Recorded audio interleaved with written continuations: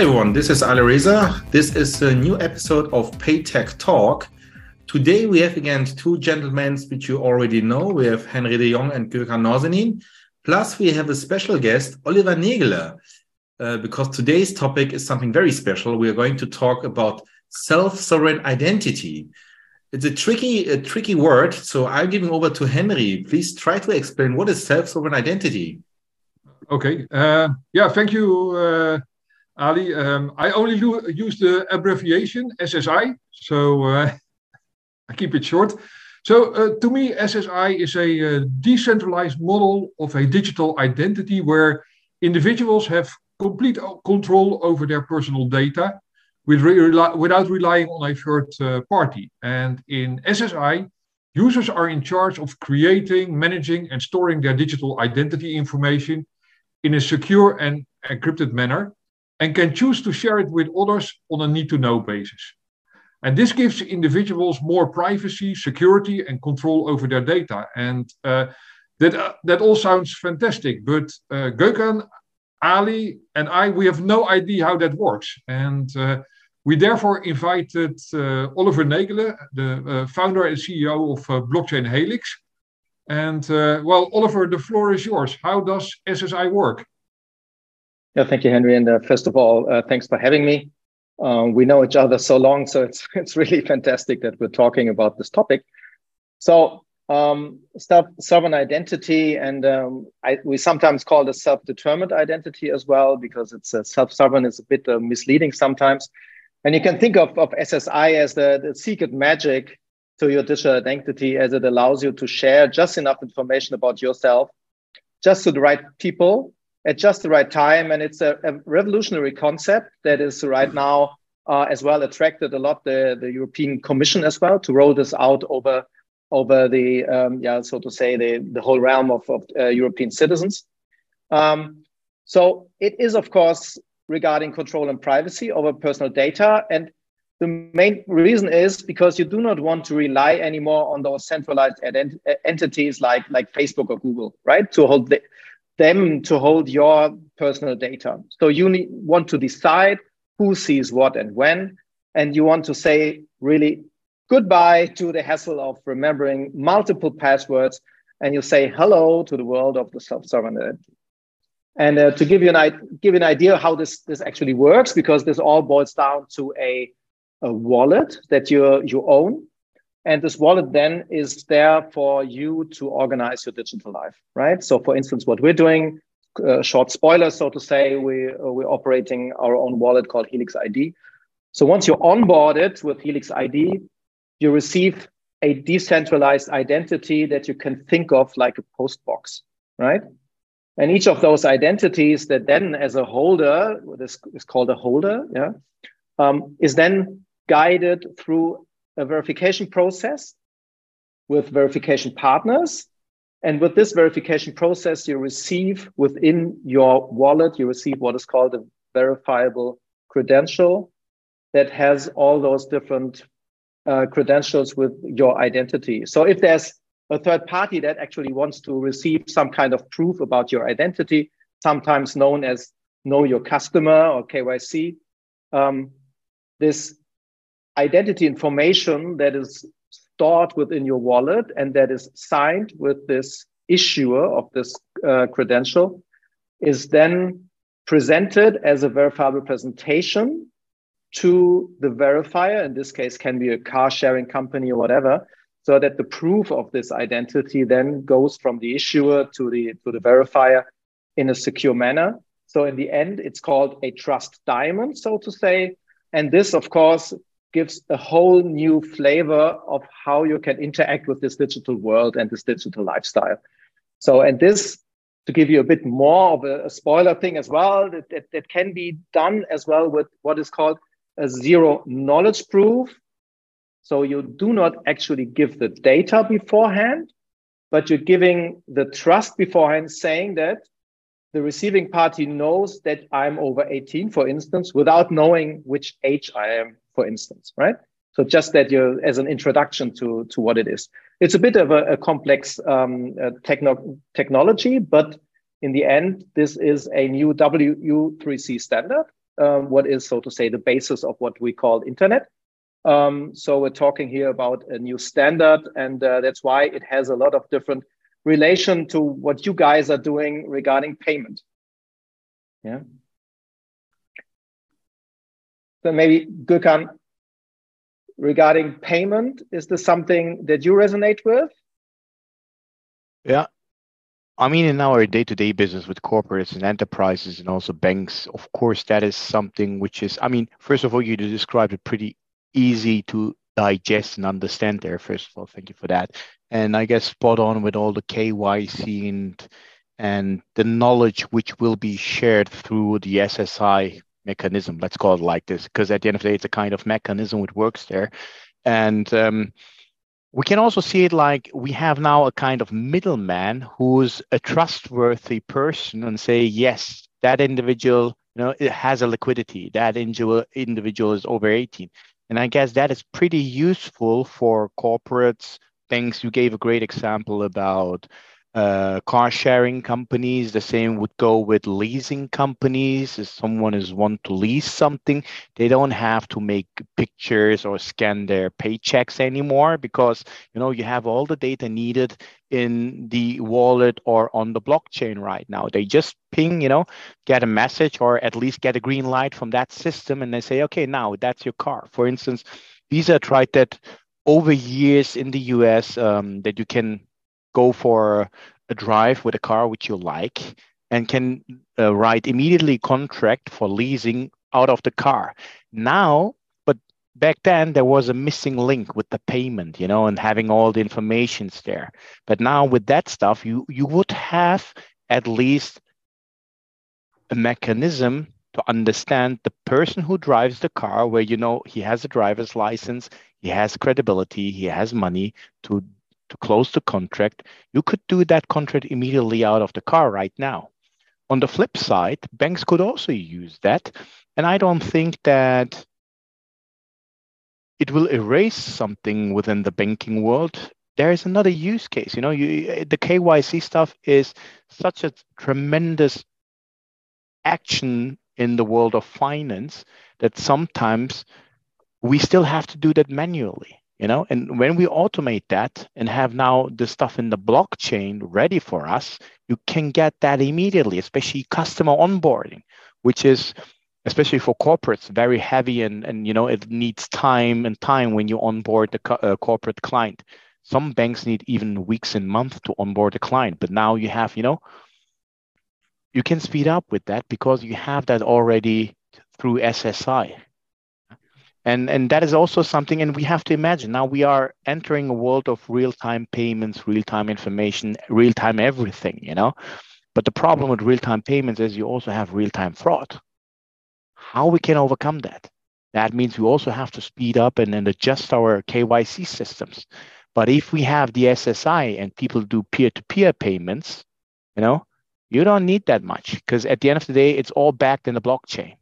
And I guess that's the beautiness of all the technology there and what we could use. Unfortunately, I think it's still early stage, especially with corporates and banks, to discover the Web 3.0, because what we are doing right now in the US is, we have the first community banks out there who are trying in baby steps to explore the metaverse and what options and use cases they could have as a bank, as a financial institution in the metaverse, but also in Web 3.0.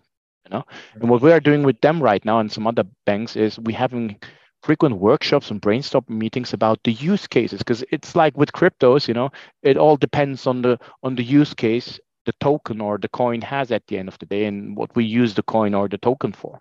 And that's the same here. And I think we still need some time to be there with SSI for the financial institutions, but I guess the adaptation will be pretty quick happen there. There will be need the time to understand the benefit, because the most problem which we always have is what's in for me, especially the problem now with instant payments, for instance, in Europe is we have the SEPA, we have the SEPA payments. And if I'm sending money to Oliver or Henry, it's the next day on your account. So there is no real need for doing real-time payments from the point of view of some customers and clients. But there's also some benefits. And I guess until financial institutions, especially in Europe, understands the benefit of all that stuff, we need some time. But then afterwards, the adoption will quickly happen, especially when instant payments becomes mandatory in the SEPA region. You know, you maybe heard that the EBA decided that they will make it mandatory, but currently it's going through an approval process, which takes maybe another 18 months, and then the banks become a time until they will have to adapt that. Will maybe also take 18 months. So at least 2 to 3 years until we have the adoption over there. But then I think if we have all the real-time payments out there, then SSI is definitely something they have to use there. But I think, you know, with all the Web3 and blockchain technology, which goes hand in hand, my question to you, Oliver, would be, do I need really a blockchain or a wallet in the blockchain with my private keys on my phone? Or are there any other ways to store and control the identity of mine? So that it is not necessary to use a blockchain for the identity part. It is a utility that you can use, but this is more something for the machine room. So there's a lot of different ongoing discussions in this whole SSI world regarding if blockchain is the right tool or not. And you can look at it more from an agnostic point of view, saying that whatever tool underneath it might be better, you use just this. Yeah, it's more of something regarding data protection laws and even things like GDPR that plays a role here. And that would be maybe a question to Alireza regarding GDPR. So if you hold those information and you're, so to say, considering something like a public key being something that is might be traceable regarding an individual, if a public key is considered something regarding GDPR as a PII, what's called, so personal identifiable information. I mean, yeah, that's a good point, Oliver. I mean, as you described it, once you have the SSI and the people are having control over their identities, one may say, or one could say that we do not need any regulation to protect the privacy. This is true. I mean, if it really works, this is true. I mean, if you look nowadays and how it works, when you look at the platform where different parties share information, you usually have different documentation requirements, which comes from the GDPR. You have the data privacy declaration, and you have something like a data privacy announcement, the DPA, and some documentation which shows where the data of the person is going to, who's using the data, who is storing the data, who is maybe deleting the data. And all of that is necessary because without SSI and without the possibility to control your data, one may distribute and share data which is unnecessary for the other party. And if the other party has your data, the other party can share this data with third parties. And then you never know where your data is circulating, where your data is. And this is the dangerous part. And this is where GDPR comes in and tries to protect the circulation of your data and tries to minimize the exposure of your data to the minimum requirement what is needed. And you gave some examples, Oliver, and I really like those examples. I mean, maybe you can elaborate a little bit more on that. I mean, for instance, if I would like to do some car sharing and I would show my data, I mean, nowadays you would come and show your driver's license and maybe your ID, but is that really necessary to do the car sharing? I mean, back to you, Oliver. So what is really necessary to do car sharing, and then maybe some other cases, buying liquor, alcohol on the internet, or opening a bank account. And nowadays we only have one set of documentation, which is either your personal ID, the passport, or you have your driver's license. But are those information really needed for these three use cases? Renting a car, buying liquor, or opening a bank account? So maybe you can elaborate a little bit more on that. So for the listeners who face these challenges on a daily basis, understand where SSI is also helpful, not just for the companies who collect the data, but especially for the persons who share the data? Yeah, I mean, that's a really good question. I mean, we had a project in 2019 together with Mercedes-Benz and Daimler that was considering regarding what is called nowadays multimodal mobility, right? So the idea is that there are cars standing on the street, and people just want to use them instantly, yeah. And those cars can be from specific car sharing companies, but those can be individual cars as well from private people. And of course, consider yourself. I mean, it depends on your appetite. If you want to share your private car, that's a different story. But consider there's an individual person that wants to give. I mean, like Henry owns a car. I don't know which car you have, Henry, but if Gökhan wants to ride this car, so what happens now? I mean, Henry needs to check if Gökhan has the reasonable amount of data, so that this driving license, if there's some kind of additional check that might be necessary regarding credibility or any kind of other allowances. But Henry cannot store those data actually, because he as a private person cannot collect and manage other private data from Gökhan in this case. So that's where the idea of a zero knowledge group, for instance, comes into play, where if there is a certain legal claim regarding Gökhan driving Henry's car against the wall, might come to an insurance case, right? So in this case, you can think of it as this a trust triangle or the trust diamond as such, saying that the selective disclosure with a zero knowledge proof makes it possible that even Henry, as a private person, can get into this whole idea of managing data in between those different people. Yeah. So, and this goes all the way from top to bottom, as well as from bottom to top. So if there's a certain request regarding a liquor store, this is an over 18 request. That is just the idea of, you do not need to show your passport as such, but you just consider that this over 18 check is a true false decision, right?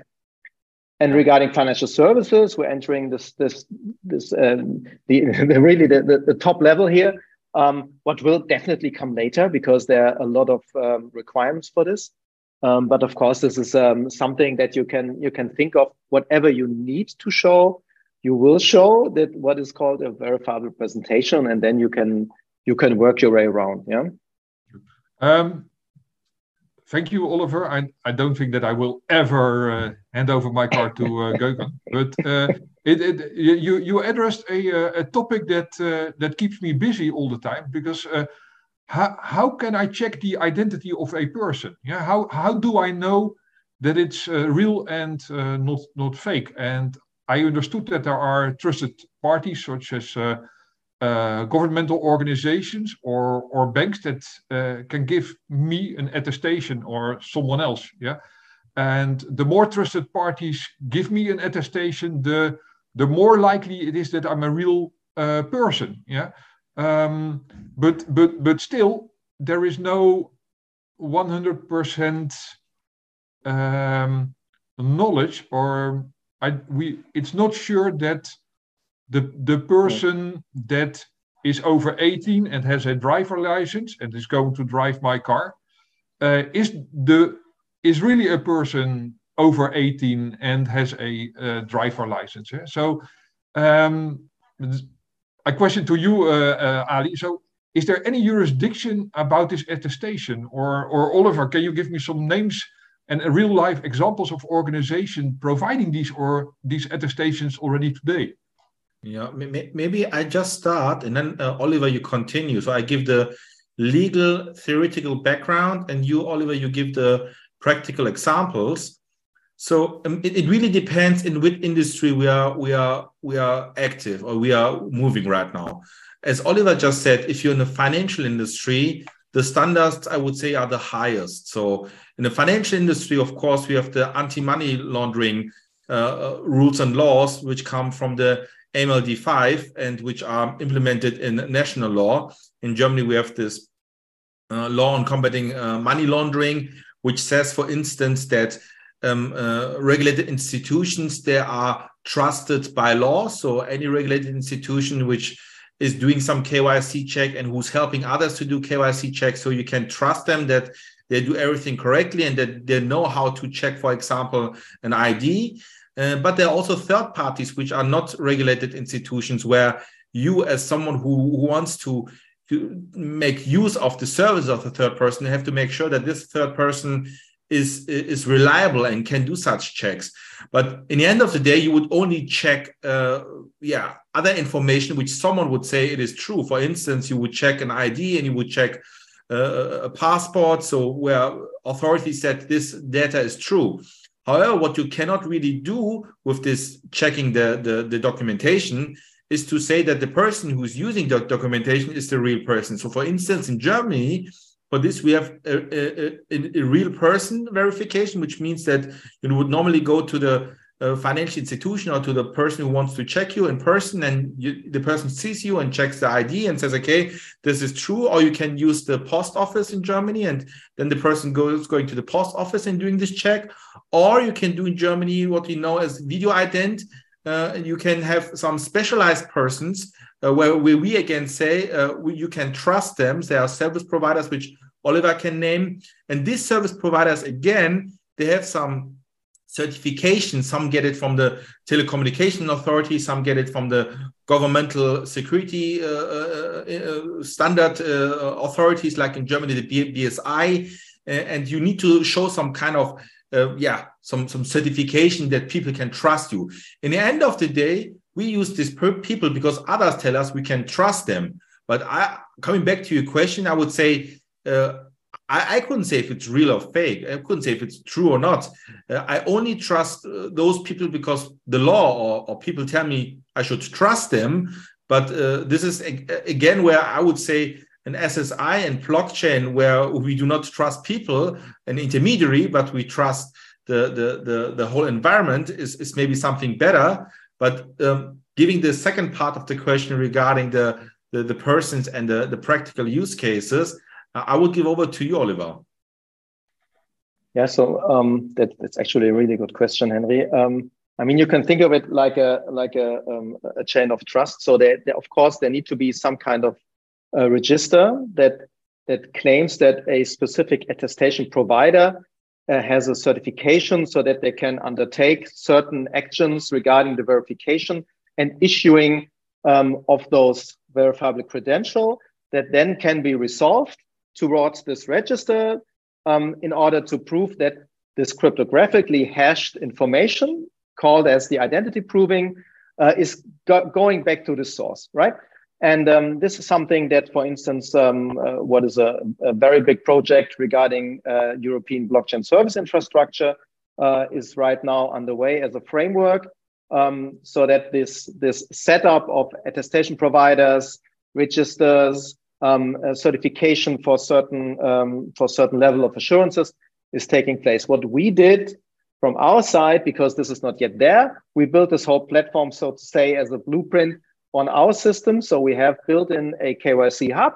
We have different verification providers. All those verification providers have a specific private and public key that they own, so that in the end, whatever this verifiable credential as a KYC, call it a package, so to say, is, can always be traced back towards that this cryptographically hashed information has been issued by a specific certified source, right? And this is something, if you think of what is called public key infrastructure, is out there since 20 years, 30 years.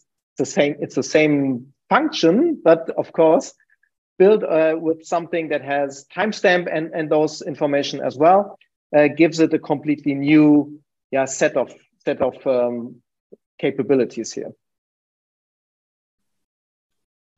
Does it answer your question, actually, Henry? Yes, thank you very much. Ali, I have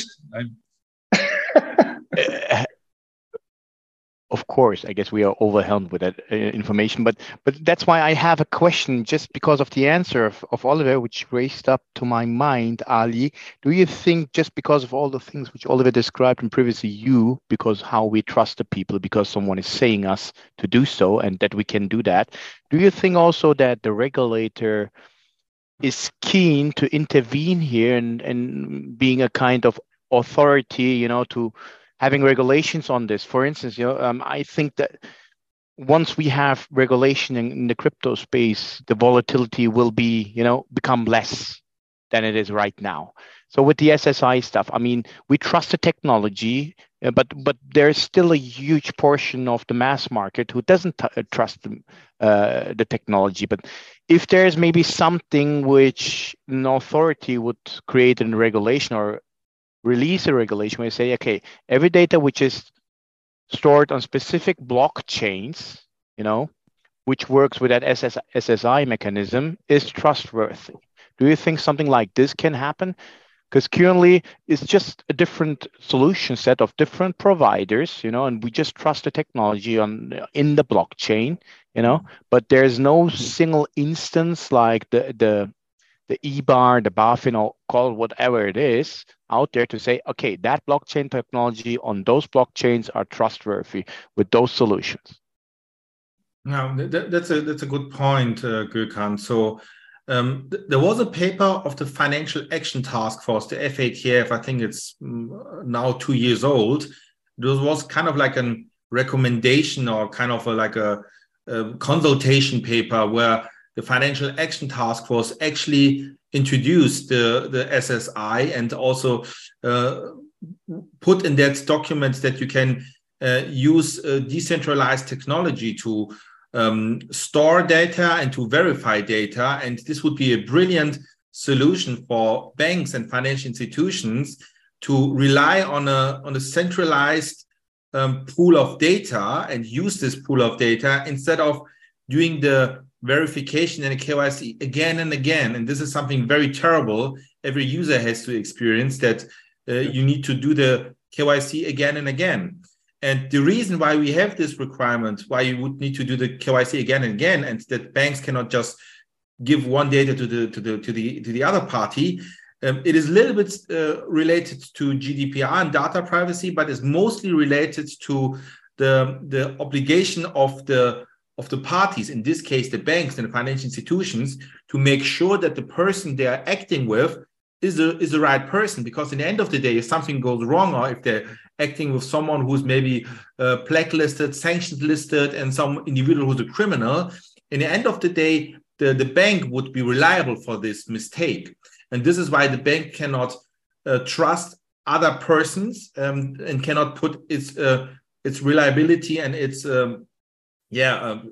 actions it does on some other third parties. But if we could have a decentralized tool, like let's say we take the DLT and the blockchain where we store data and we say that this is 100% correct and no one can hack it, change it, fake the data, and it's true. And we also make sure that this data storage is in line with GDPR. I would actually see no reason why the regulators would need to regulate such a tool and would need to do something with such a tool, because if the protection of the personal data and of the consumers and the protection of the market is guaranteed, then there's no requirement and no need for the regulator to come in and to do something. But I would like to go back a little bit to the practical cases, and I would like to ask you, Henry, do you have an example of where it would make sense if a person could simply confirm its identity? I just want to just one short remark here, because it's really important. Because for the listeners, there is no personal data stored on blockchain. Yeah, that's important. So that we're only storing, so to say, hashes for timestamps, but no data. That's only the only thing that I would just want to get in between here. Sorry, Henry, please continue. Yeah. So but this is an example that I can give from the Qantas organization. We still have a daughter company, Happy Coins, a crypto brokerage platform. And sometimes we get clients through a referral partner. Yeah, and it would be very nice if this information that the referral partner already has about this client could be confirmed by the user just through a key, instead of having the referral partner sending all the information with consent from the user to us, and we are building or copying all these documents into our CRM system. Yeah, so this is something where a key or a SSI would be sufficient. So there's one thing what we did not address, what I think is very important, and that is the management of the user's wallet. So if you have your own identity on your phone, you are responsible for managing your private key. And this is, of course, still very difficult for most of the users. We read about stolen cryptos, but what happens when your identity gets lost or stolen? Anyone, any suggestion or answer to that? Yeah, I mean, of course, I can tell something about it, because we have different parts that we can work with here. So there's one part is called an edge wallet. So that's just so to say completely within a mobile device. So this mobile device holds those information, and if this mobile device is lost, then all those informations are gone. The other part is a cloud wallet. So there's all the information is so to say stored with a third party within a cloud service. What is actually a bit of a contradiction to the main idea regarding what is a decentralized and fully self-managed system. So what we, for instance, build is a combination of those two, so that you're operating with an edge wallet, but still based on a lot of magic with encryption. You can work with multiple devices, and if you're losing your phone or whatever, you can always recover those and work further on. So there are, of course, a lot of different possibilities here. You always need to think of how this is done and managed. That's quite something that is quite tough. And regarding the Web3 wallet, how to overcome this whole thing regarding private keys, because it's a bit of the same thing. We did a backup and recovery method for this as well, because we believe that if somebody is operating on a mobile device, wonder, they are the one side that's working with iOS and the other side is working with Android. So what else do we have in nowadays, and for instance, in Germany?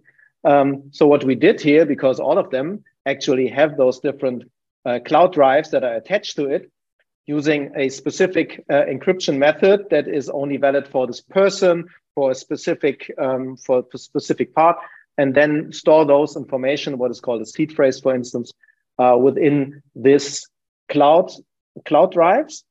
And even if this is somehow leaked, nobody could use something with it. So that's mainly to get this adoption with convenience, right? But this is, of course, that took us a lot of time to set this up. Yeah. Very impressive.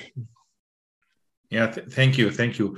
So as the time is running by, and I would like to ask one final question to you, Gökhan. So we talked today about SSI a lot, and I would like to understand if SSI doesn't make any sense for the future for the industry.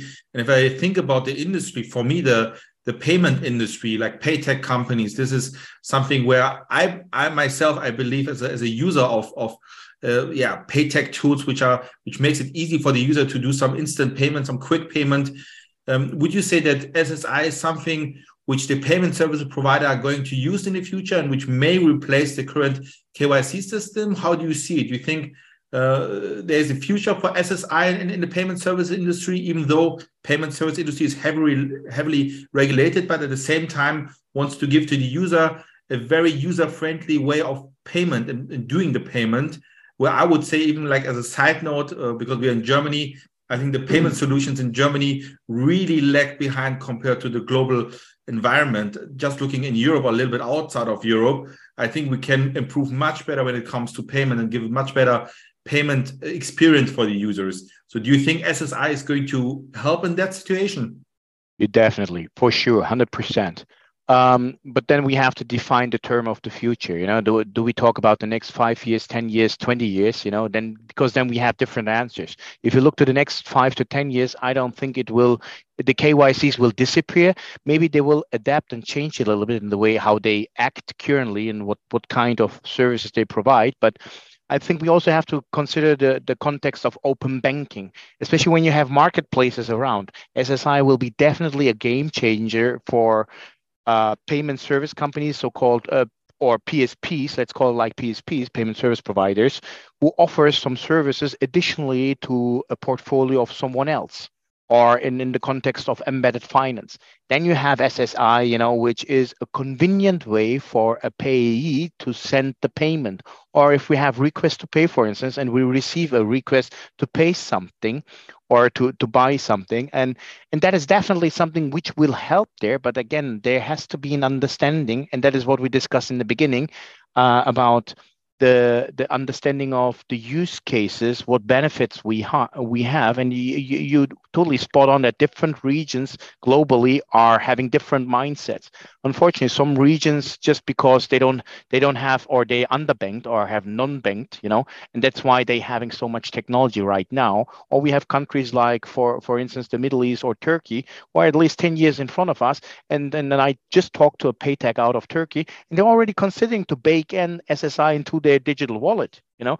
So those thoughts are already existing. But then coming back to us here in Central Europe, or at least in Europe and UK, that needs time. But of course, it will be adapted within the next 3 years, I would say, until the banking world is opening up, 5 years. And then I think then the KYC systems will start to change a little bit in their way behave. But I don't know what ChatGPT will bring us here, you know, with its AI. But that's another story, I guess. Yeah, thank you, Gökhan. Thank you. I mean, I think this was so nice words for the end of this podcast. And I can just hope that the SSI transformation and also the digital transformation, not just in the payment industry, will move faster. I think everyone will be happy seeing that. I would like to thank my guests today. I think it was a very nice podcast, and I'm looking forward to talk to you again. Likewise. Yeah, great one. Bye.